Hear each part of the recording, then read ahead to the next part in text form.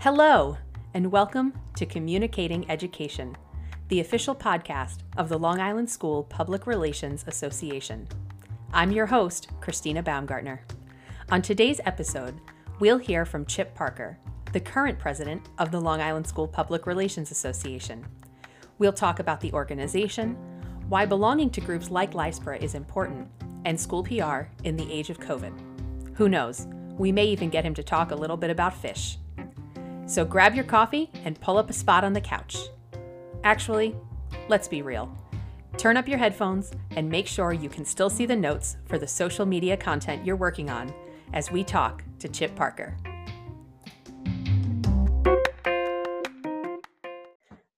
All right, so today we've got with us Chip Parker, the one and only.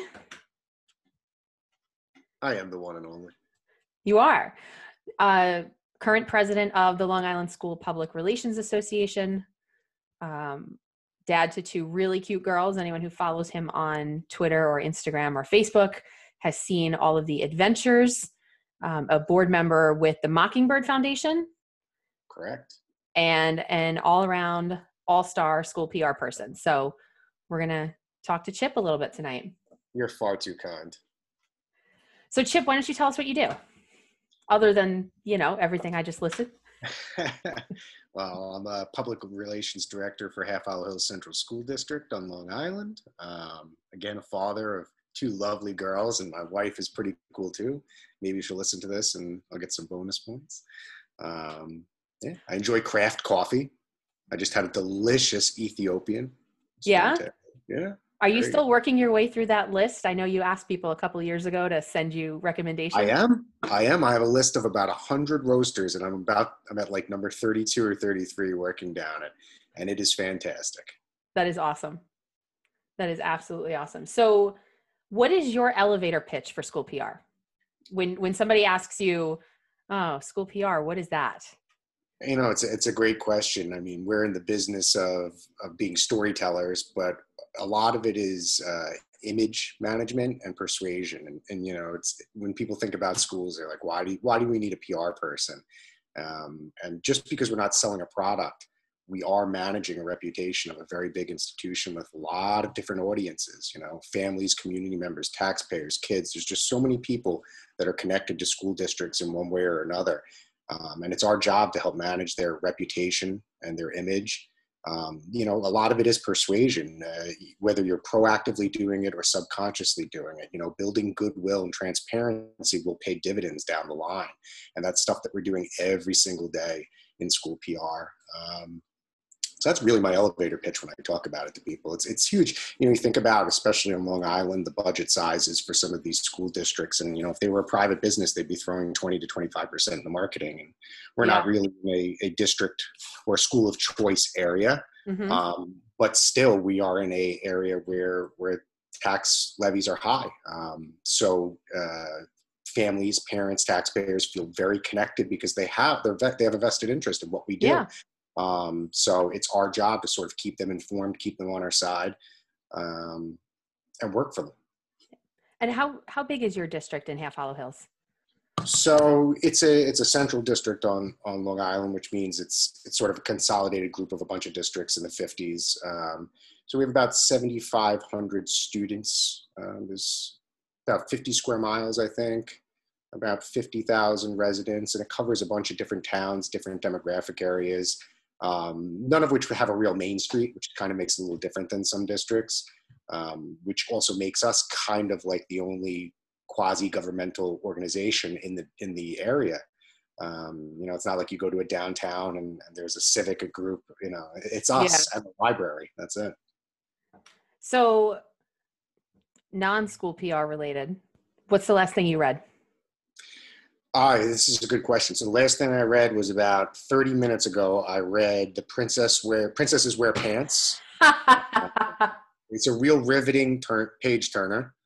Okay. It turns out it's okay for princesses to wear pants. And then right before that, I read Not That Tutu. Not That Tutu. Oh, Not That Tutu? So yeah, I'm embarrassed to say I don't do a lot of reading for myself anymore. It's mostly reading for little children, which I enjoy tremendously. I enjoy choices. I enjoy having fun with it. But the last two things that I've read for myself, and I'd be lying if I said I've read a page of them in the last few months, but I started The Road to Character by David Brooks, which is fantastic. Okay. I'm still trying to find the road to character personally. So, but it really is, that one is a really good book. It was given to me by a very good friend and a mentor. And the other one I started actually more recently, I was reading using the Books app. I was reading Metamorphosis by Kafka again. Oh, okay. I admittedly have read a lot of things in my life, and I use the word read loosely because, as a youth, when I had access to and time to read all these fantastic novels, these classics, I would breeze through them, cliff note it, and gather what I needed, and then lose it afterwards. And as now somebody who turns 40 this week, as an older person, it horrifies me because all I want to do is go back and read these classics and really, really enjoy them. So I took a lot of philosophy classes in college. Yeah. I had a minor in it, but I had enough to have an associate's degree if my school offered it. And I enjoyed reading a lot of the existential authors. So I liked Kafka, and I wanted to go back and read Metamorphosis again, and this time enjoy it. So I'm about 20% through it, and it's a short story. It's embarrassing, but it's not really a novel per se. But you took a break to read about why princesses wear pants. Every day. It's either that. There's also one called Monsters Wear Underpants. Okay. A lot of fun. See, a lot of fun. Important to know. I think it was a New York Times bestseller. Okay. See, we're reading bestsellers all over the place. But yeah, so those are the two books personally that I've started recently, or started over the last 12 months, let's say that. And maybe I'll finish them by 2024. 2024 probably. Oh, okay. All right. So do you have a memory from your own school days that kind of stands out from either, a moment that you had in school or a teacher you had that impacted you? That's a tough one. I have a lot of memories, and a lot of them are very vague. but I do remember, I went to your school district that you work for. Yes, you did.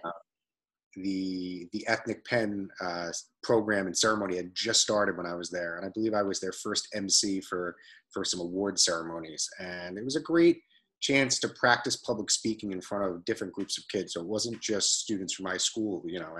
They invite students from many different districts. So that kind of takes a little of the edge off. You're not performing in front of your own peers. It's peers you're not going to see tomorrow, which is fine. Yeah. So I enjoyed that, and the thought that people tapped me to do that, the head of the English department. And I loved my journalism classes. I loved the freedom that came with it. I was the sports editor of the paper, the Maroon Echo, and I enjoyed giving a little plug for your school. I really enjoyed it. I enjoyed it. We had a good teacher, Dan Weinstein. He's a great guy. And he taught us a lot and gave us a lot of freedom to learn on our own. That's great. That's always an important thing for teachers, to give you sort of that leeway to pick it up and make your learning your own. Yeah, he probably thought I was a real pain in the ass, but. And look where it brought you. Yeah. You've come full circle. Now you're writing stories about schools. Absolutely. And all over again. I started my career in agency PR, working in Manhattan and writing for telecom clients and a lot of home building product clients. So flooring, tile companies, tile trade shows. And I really didn't enjoy it. And after a little bit of time doing that, it made me question whether I picked the right career, because I was not enjoying writing anymore. I went from someone who loved writing, loved it, would do it for fun, to someone who dreaded having to write, again, about laminate flooring. And I probably just wasn't in the mindset at that age, or, to embrace what I was doing and really become passionate about it, because I know now that I could have. And I left it to work in mostly nonprofit and fundraising for a long time, which allowed me to keep sort of my hand in it. Because nonprofits often don't want to pay for services, right, or outside agencies, so they'll lean on people that have skill sets. So I got to do a little bit of it, but I also kept doing it as a volunteer for the Mockingbird Foundation. So and that really helped me parlay back into working full time in school PR, which has been fantastic. I love this as a career. I feel that I'm, one of the things I loved about nonprofit work was I felt like I was doing something meaningful, that it was really helping people. But I was a fundraiser. And that is difficult. It's basically glorified sales. You're selling a good feeling. You're selling Yes. You're selling a non-tangible object Yes. to get Which a is good feeling in their stomach. probably the hardest thing to do. It's horrible. It's great and horrible at the same time. So this gives me that same, I'm working for a good cause. Like, every time I step into a classroom and I see kindergartners, Yeah. or I see high school kids achieving, and I remember what I'm doing every day, it really, really makes me feel fulfilled and happy with the choices I make. Yeah. It reminds you of that why. Yeah, absolutely. It's a very tangible reminder of why you're sitting there spending the hours that you're spending on Right. sometimes things that become mundane. Pulling out your last 8 hairs, in my case. And Don't do that. Closing the door and weeping for a few minutes, but well, yeah. And I mean, I didn't know you when you were on your agency side. I think I met you pretty early on in your school PR career. Absolutely. You were a huge help.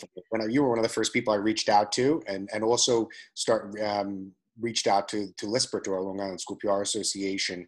You sat down with me. I remember you sat down with me and sort of. We went to Nikki's.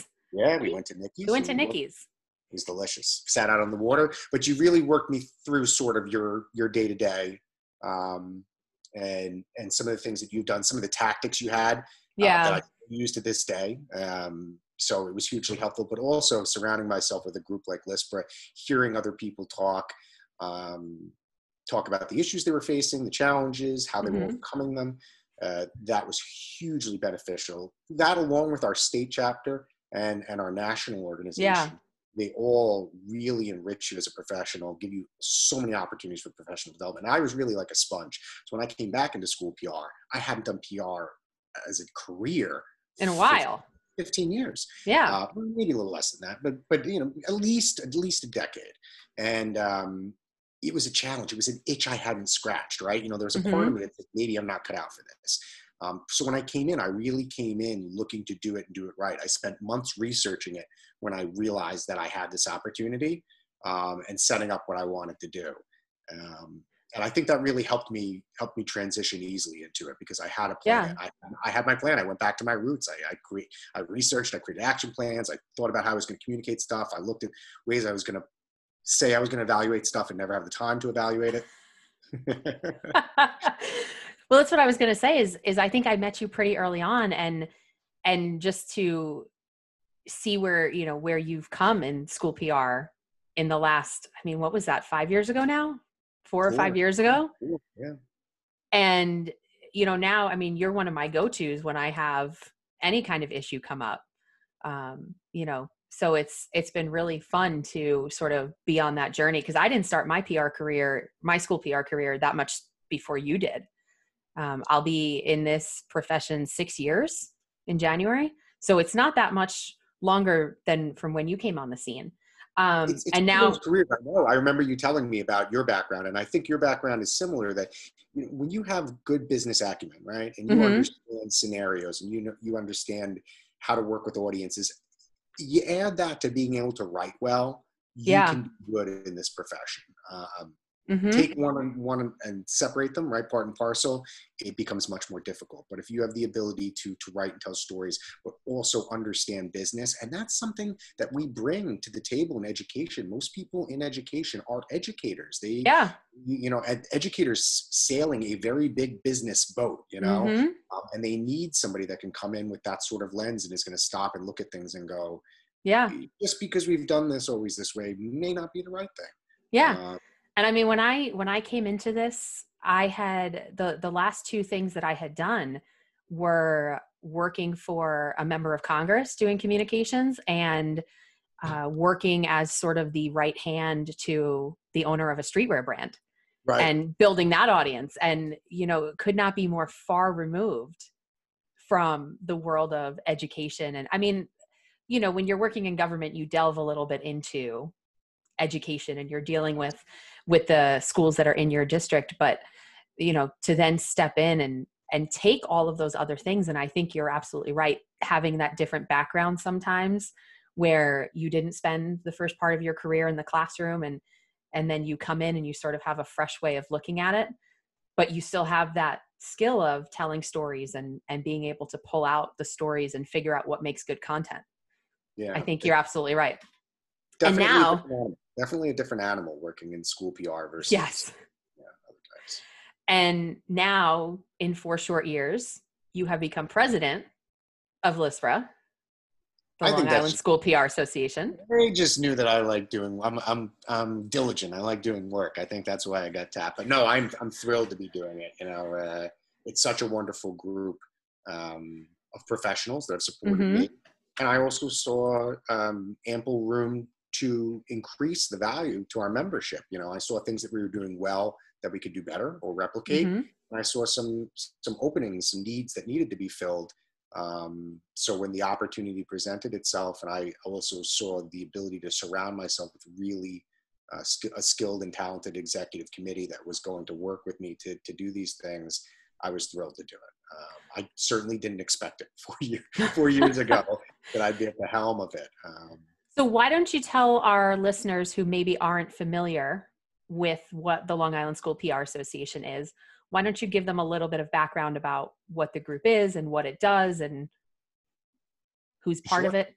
Absolutely, yeah. The Long Island School PR Association is our professional organization for education-based public relations professionals on Long Island. I think at one point it was connected to sort of the SPRA system, right, the state and national organizations, but now it's really its own entity.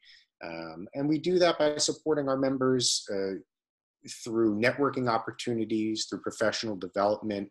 Really, the networking is a huge piece of it because so many of us are, and this isn't just for Long Island, this is across the board, are one-person shops. Absolutely. It can be very isolating in business when you feel like you're the only one dealing with these certain stressors. So when you can talk to peers that are one town over that are dealing with the same thing. And it's similar when I talk to PR professionals in South Dakota who are dealing with things. Yeah. And you just see the comparisons, which are it's amazing. But that ability to sort of groupthink, bounces, I hate using words like groupthink, but I did. Bounce ideas. You went there. Yeah, I know. Bounce ideas off of each other and sort of think things through. We started when we hit crisis areas that some of us had expertise in, we sort of developed a system to support each other, something that our organization hadn't done before, which was just another added value. Hey, you're dealing with a student suicide. Here's 2 people that have also dealt with it. And here's some other people that have dealt with sort of the press onslaught that you're gonna be experiencing. Let's all get together and let's talk. Let's talk about what you can do, what your next steps are, what you can anticipate, and then have a debrief afterwards. And that's, one of the things we started last year to add some benefit to our members. We have sort of a listserv, email serve type of thing, which is great for bouncing questions, sharing information. We built out a member resources folder on Google Drive to share a lot of the things that we collect. I collect everything. Every time I see a good tip sheet, I collect it. I don't often read it again. Sometimes I do when I go back, but I was sort of sitting on this trove, right? This treasure trove of knowledge. And I said, if I'm not going to get back to it, I need to at least share it with other people. So we got that out there. Yeah. Also, I think that's been so helpful. Oh, thanks. because sometimes when you're in the middle of something, sometimes just to start writing it and to be able to take yourself out of it long enough to be able to figure out, well, where should I go with this? What pieces should I put in here? What pieces should I leave out? To have that sort of template to work off of is immensely helpful. Thanks. Yeah, it's something that I know is helpful for me, and I knew shared I was going to get other resources from other people, things that I hadn't found, and that it would be an added value, like just something extra that people could have access to. It's like having a library of ideas. Yeah. And there are some great resources at the national and state level that offer similar things. This was just sort of a locally based one that works well for us. And we've also started doing networking events that are sort of after hours that aren't about school PR, even though all we do is talk about school PR at them. But, a chance to sort of stand around with some friends and get to know each other personally. Yeah. When COVID hit, one of the greatest things we had going was a text group where we were just talking to each other, allowing ourselves to be loose and to smile occasionally, but also, hey, I'm in a real need situation right now. I'm on deadline for something and I need help. Yeah. And so that was another huge resource. But that's what I love about these professional organizations. And I wasn't hugely involved in them in the nonprofit sphere. They didn't exist in government. When I Right. worked in government, I mean, so many things were so, close hold. And it's, well, I don't really want to tell you maybe how I did that, because then you might go out and do it better than my boss did it. Yep. I've had members ask me for my media list, for everyone in my Mm-hmm. media list. They were rebuilding one out. And my initial gut reaction is like, this is personal property, right? I've worked hard to build this. And then I remember I'm not really competing for those eyes, Mm-hmm. and there's no privileged information there. And if this person wants to go sell a great story about their school district to a list and just needs some help getting some contacts, here you go, have it. So I was happy. Because at the end of the day, we're all trying to help kids. Absolutely. And it's not like I'm Coke, you're Pepsi, right? Exactly. We're just telling good stories. If there's somebody out there that wants to cover it, that's great. That's one of the things I love about school PR, versus agency PR, where you're really fighting for eyes and you're trying to create ad value to sort of back out what your retainer is, right? Mm-hmm. In school PR, you're just trying to get the good story out there. You're trying to handle crises when they come in. But you're not fighting to be in every single article. You don't need that. There's no need for it. If it attaches something really strongly to a program or something going on in your district, that when you want to present that opportunity, but it's not like warfare. Yeah. And I love that you mentioned the group text, because I can't even tell you how many times that group text was what made me smile that day. And having you guys, sending the gifts or, occasionally playing a game of bingo.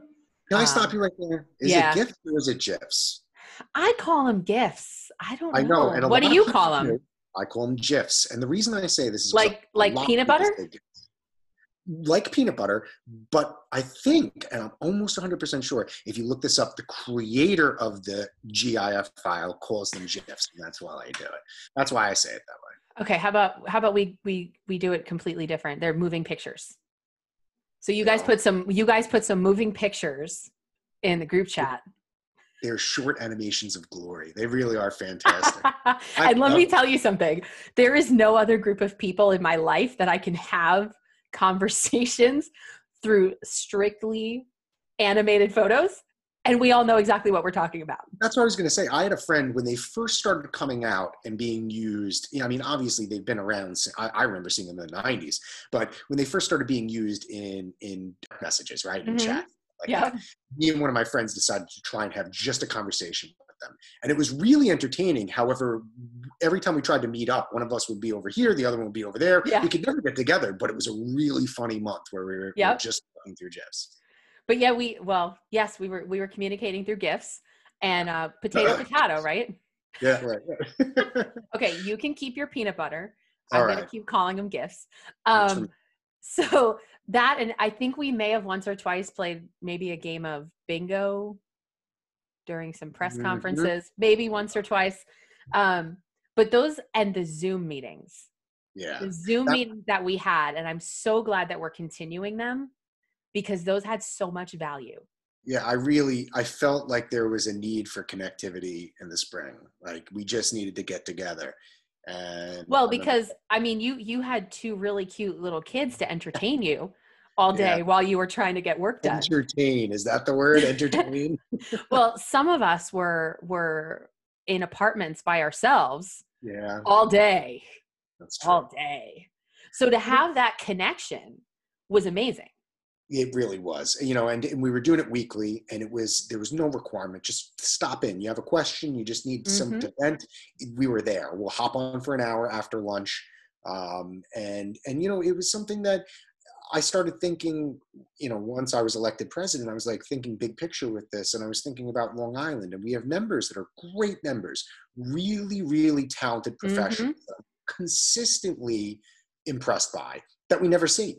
because they just live on the fringe of Long Island. They're either farther out east or they're farther Yep. into Nassau, and it's difficult for them to get together for general meetings. And I started saying, all right, maybe we can webcast these. Maybe we can do these via Zoom. I mean, we're going to have to do them via Zoom for a while, but even if we move back to an in-person meeting, do we have a camera set up so that other people can be virtually there? Yeah. Could we put out a paper cutout with an iPad over the face so that we can really feel like there's a person in the stand at an NBA game? You know, I started this. I And this is the mean, type of things I wake up to think about. did you get that idea from the MLB? Of course. No, NBA. I like With the NBA ones. Those are really cool. those were good ones. Those Yeah. were good ones. Yeah. But I started thinking through how this was scalable, right? It filled a real need for us then, and we've since transitioned from weekly, which just was a lot to continue to do now that most of us, if not all of us, are back in the office, to a monthly format. And you added a really nice flavor to it with the mini gold mines, like sort of doing an opportunity for our members to speak, get some speaking experience, talk about a program or something they've done that's worked really well, and just share. I mean, I'm not sure I can take credit for that idea. I'm not sure that was really me, but okay, you want to give it? I'll take it. I'm pretty sure it was you. I'll take it. All right. We might have to go back and check the minutes. I'm pretty sure the minutes say it was you. I remember it being you. Then again, my memory's not that good. That's what my wife would tell everyone, I think, slightly selective. But no, you did remember to mention her. You did remember to mention her. So that's the important part. But yeah, I think that was another nice touch. And I've really, so you're the second person to say that in the last 2 days about the text group really being helpful to them. And then I've had a number of people say that the Zoom chats are great. I wish we could get more people. And it's difficult for people to get in there. Yeah. But I think when people do jump in those meetings, they really see the value right away for it. Oh yeah. I mean, I think on the last one, I think I was splitting my time between dealing with some kind of situation. Every day is the same at this point. It's one big episode of Groundhog Day.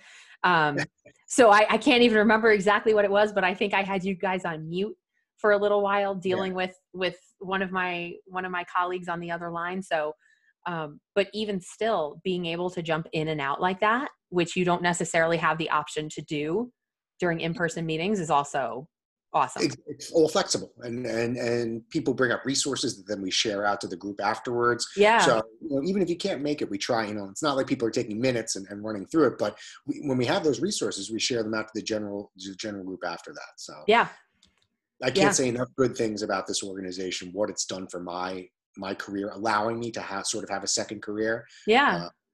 The people are wonderful, and also as you move up the chain, our state group is fantastic. Absolutely.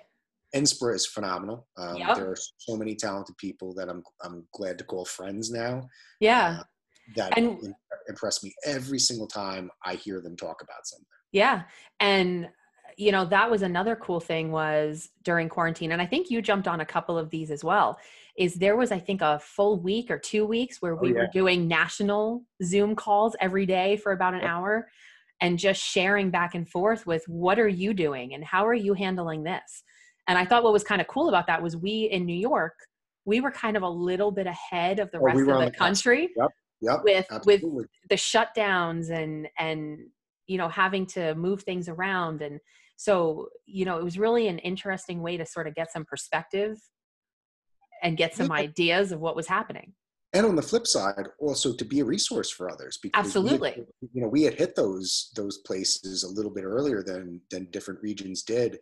And we were at least able, what's really interesting about that is it's treated so differently state by state, region by region, all the way down to the district level. But when you think about the bigger picture, and so, we could talk about how we were dealing with something that was completely not translatable to them, but was. They, even though they were going to have to be doing it completely different, right? Mm-hmm. They were only going to wear masks at a certain grade level, or they weren't going to wear masks at all, or they were going back in person, or they were not going back at all. It's still the dilemmas, the problems, and the language, the thought process, that was translatable. So, yeah, it's been, all three organizations have been really great resources throughout. And I mean, I have to agree with you that the benefit of belonging to these types of organizations, I mean, not just professionally, because professionally, I mean, the benefits are through the roof, but even just on a personal level, the people that you become friends with, and, I'm going to go back to our group chat, that there are some days where even just on a personal level, being able to go in there and just say, am I going crazy? Like I just feel like everything is out of control. Am I crazy? Yeah, And to be able to get that feedback on that level as well, is just so valuable. And to be able to do the same thing, whether you're chatting with the school communicators group on Facebook and going back and forth dealing with all of those things, or on Twitter, and a plug. I mean, we're recording this on a Tuesday night where we've got a school PR chat going on Twitter in another hour or so. Just another great resource. Oh, absolutely. The K-12 PR chat, that is an amazing resource. Sometimes I don't make it to the chats. I just go back and check the hashtag. Yeah, which is great. I usually lurk with one or two GIFs at the beginning of it. I'm more of a lurker than I am a contributor. But some nights it depends on the topic. Yeah, sometimes I do it. I always feel like I have nothing that good to say. Like I think that's what people come away from listening to this podcast. They're like, wow, that guy had nothing good to say. That's my legacy. I doubt that. But I think that that's something, and that's an interesting point, because I think that that's something that so many people in school PR deal with, is sort of, I don't know, do they call it imposter syndrome? Sure. Yeah. I mean, we have so many people in all of these organizations that are just superstars. And I think sometimes it's really easy for people to sort of sit back and say, well, what could I possibly share? Right? Yeah. Because there's all of these really big things happening. So what could I possibly contribute? And I think a lot of that is that we live in this job. When you are a one-person shop or a small shop dealing with the myriad of challenges that and projects and programs and things that we have to do, that it's difficult to take a step back and say, wow, that campaign was awesome. Or, yeah, wow, that was really effective what we did here. And I'm proud of this strategy. So sometimes you need to hear those people on the outside that are watching saying, that was impressive. And yeah, I've seen it with so many of our peers that I'm proud of. Yeah. And I think it's twofold. I think it's that sometimes we're so in it that we think that we're not doing anything that's different than what anybody else would have done. But you never know that one person sitting in another one-person shop who sees what you do and say, wait, I never thought to look at it that way. And then the other piece of it is, I think sometimes that what happens is we finish that campaign and we're already into the next thing. We're already knee deep in the next thing, and we don't take that time to sort of reflect back and say, wait, I did a really good job on that. Absolutely. That's where I was going with it. But, I think one of the times a time that I often see that is when we have the opportunity, when we have a seat at the table and we're providing strategic counsel to our leadership. And you really can see that the lens that you're seeing this issue through, the way you think it through in terms of strategy, audiences, actions, channels, what our goals are, how we're going to evaluate them, that other people just aren't thinking like that this is a very unique skill set and brings a lot to the table. So when I see myself in those opportunities, when you get in there and you're invited to have a conversation from a strategic standpoint that really shows the value of your career, that's when I really see it. That's when I say, okay, we're pretty damn good.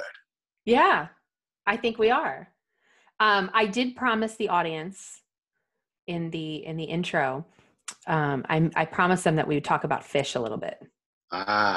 And the only thing that I know about Phish, because in my life, I don't think I've ever heard a song by Phish, even after being friends with you for 4 years.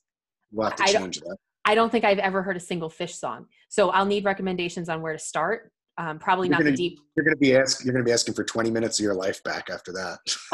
Well, probably not the deep dives, right? I probably don't start with the deep dives. But the one thing that I do know about Phish is that the Phish fans, or what do you call yourselves? Are you Phish fans, or there's another name for you guys, right? I think they call them like fans, like with a PH probably. Okay. I was gonna say, is it kind of like Phish food? Because I know Phish food, right? The Ben and Jerry's flavor. Ben and Jerry are fans. I just listened to a show yesterday that Ben and Jerry came out on stage. It's from 1996. I think it was oh no, I'm gonna get lambast. Oh, Clifford Ball, and they came out on stage and they sang like a little bit. It was horrible. They were horribly off tune, but they're fans, and they're both Vermont based, so Yeah, makes a sense. deep connection in Burlington. But But yes, go on. the one thing that I do know about Phish is Mhm. that Phish fans are a super passionate group, and Yes. that you guys are passionate not just about the band, but you guys are really passionate about building community and doing great things. So you guys, I guess Phish fans are the ones that got together and founded the Mockingbird Foundation. Yeah, a long, 25, 30 years ago, I'd have to check and be sure, but a group of fans started the Mockingbird Foundation to benefit music education. And really, they had some assets like a website. So one of the great things about a band like Phish, which is it's improvisational, it's sort of like jazz meets rock and roll. And so you never know what you're going to get each night. Every night you go to a concert, you could go to 4 nights in a row. It's Yeah. like opening up a different pack of baseball cards, and you're like, oh, I got this one, because you get completely different set lists. So back in the 90s, sort of really everyone having a phone and being able to hop on, Yeah. you wanted to know, what did they play in Glens Falls last night? And so people would go there and write down the set lists, and then they would be sort of blasted out. Mhm. And there was we have some IP that was a website where people would go to. So you sort of have these opportunities that things are monetized, and we wanted, well, this is way before me, I say we, but the group that got together. I think you can speak on behalf of the group. Yeah, I'm a director now. It's I'm so honored and thrilled to be a director in such an awesome organization, because there's probably much better Phish fans out there that would love to be. And I love Phish. I'm a Phish fan, but it's not my identity.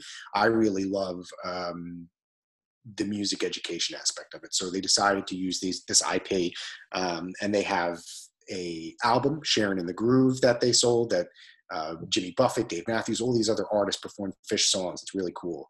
And then also the Phish Companion, which is a book that they have 3 volumes of, and they're so cool. They talk about all the shows, song histories, and so through the sales of these and just through general fundraising, and apparel and all sorts of other stuff, they raise money, and then each year we give away a lot of money to music education programs across the United States. And I mean, it ranges from a school in Alaska that wants to teach a course on Inuit music, or a school in West Virginia that needs new banjos for a program they want to launch on bluegrass.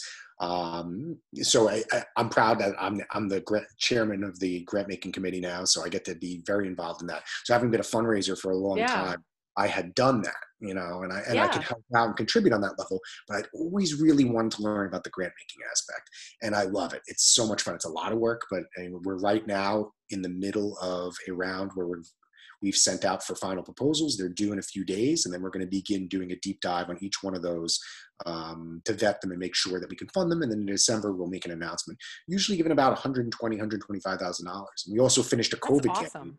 Yeah, we did a COVID campaign where we seeded it with $25,000 and said we would match the first $25,000.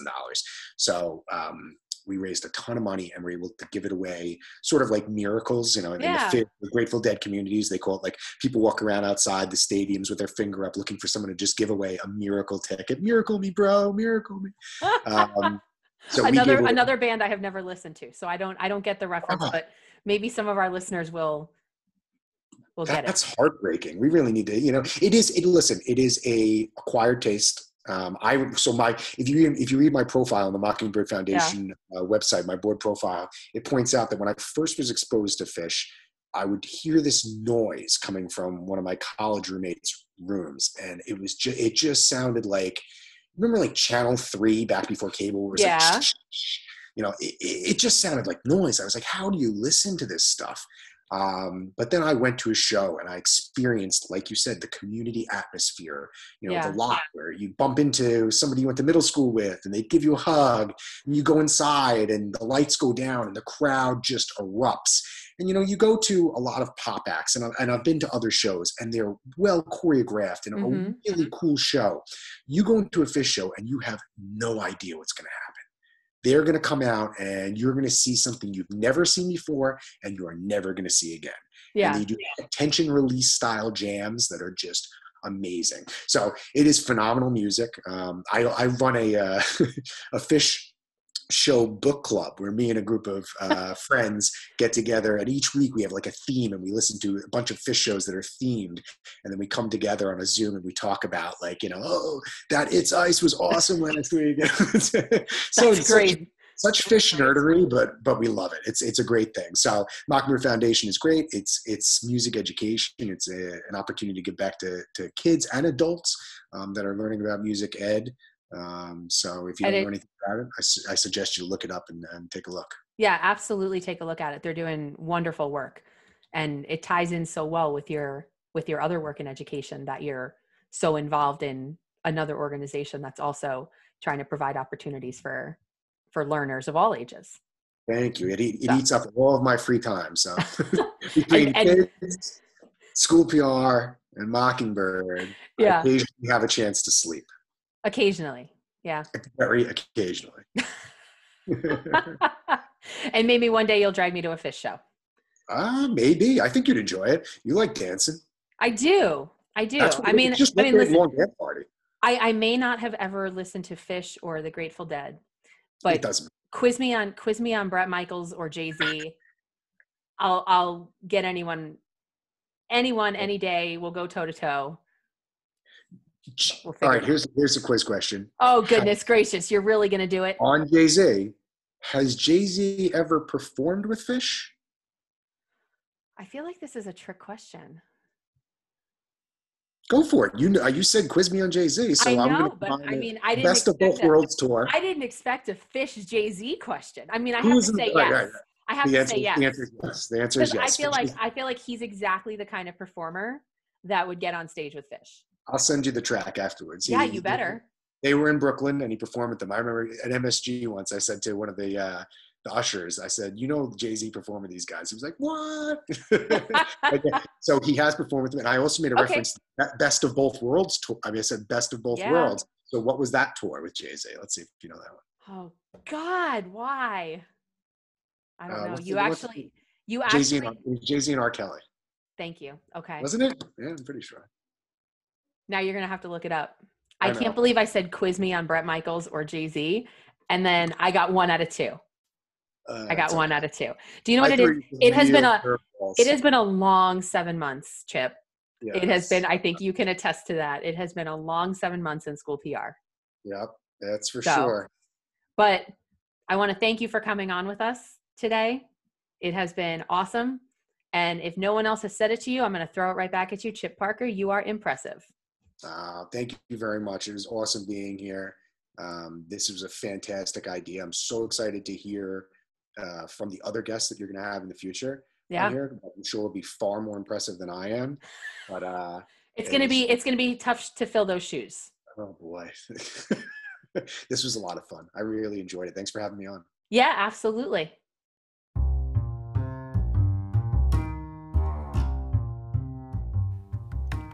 This has been Communicating Education.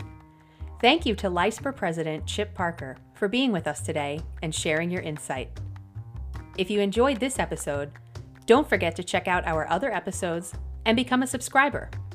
You can find us on Apple Podcasts, Spotify, and anywhere else you listen to podcasts.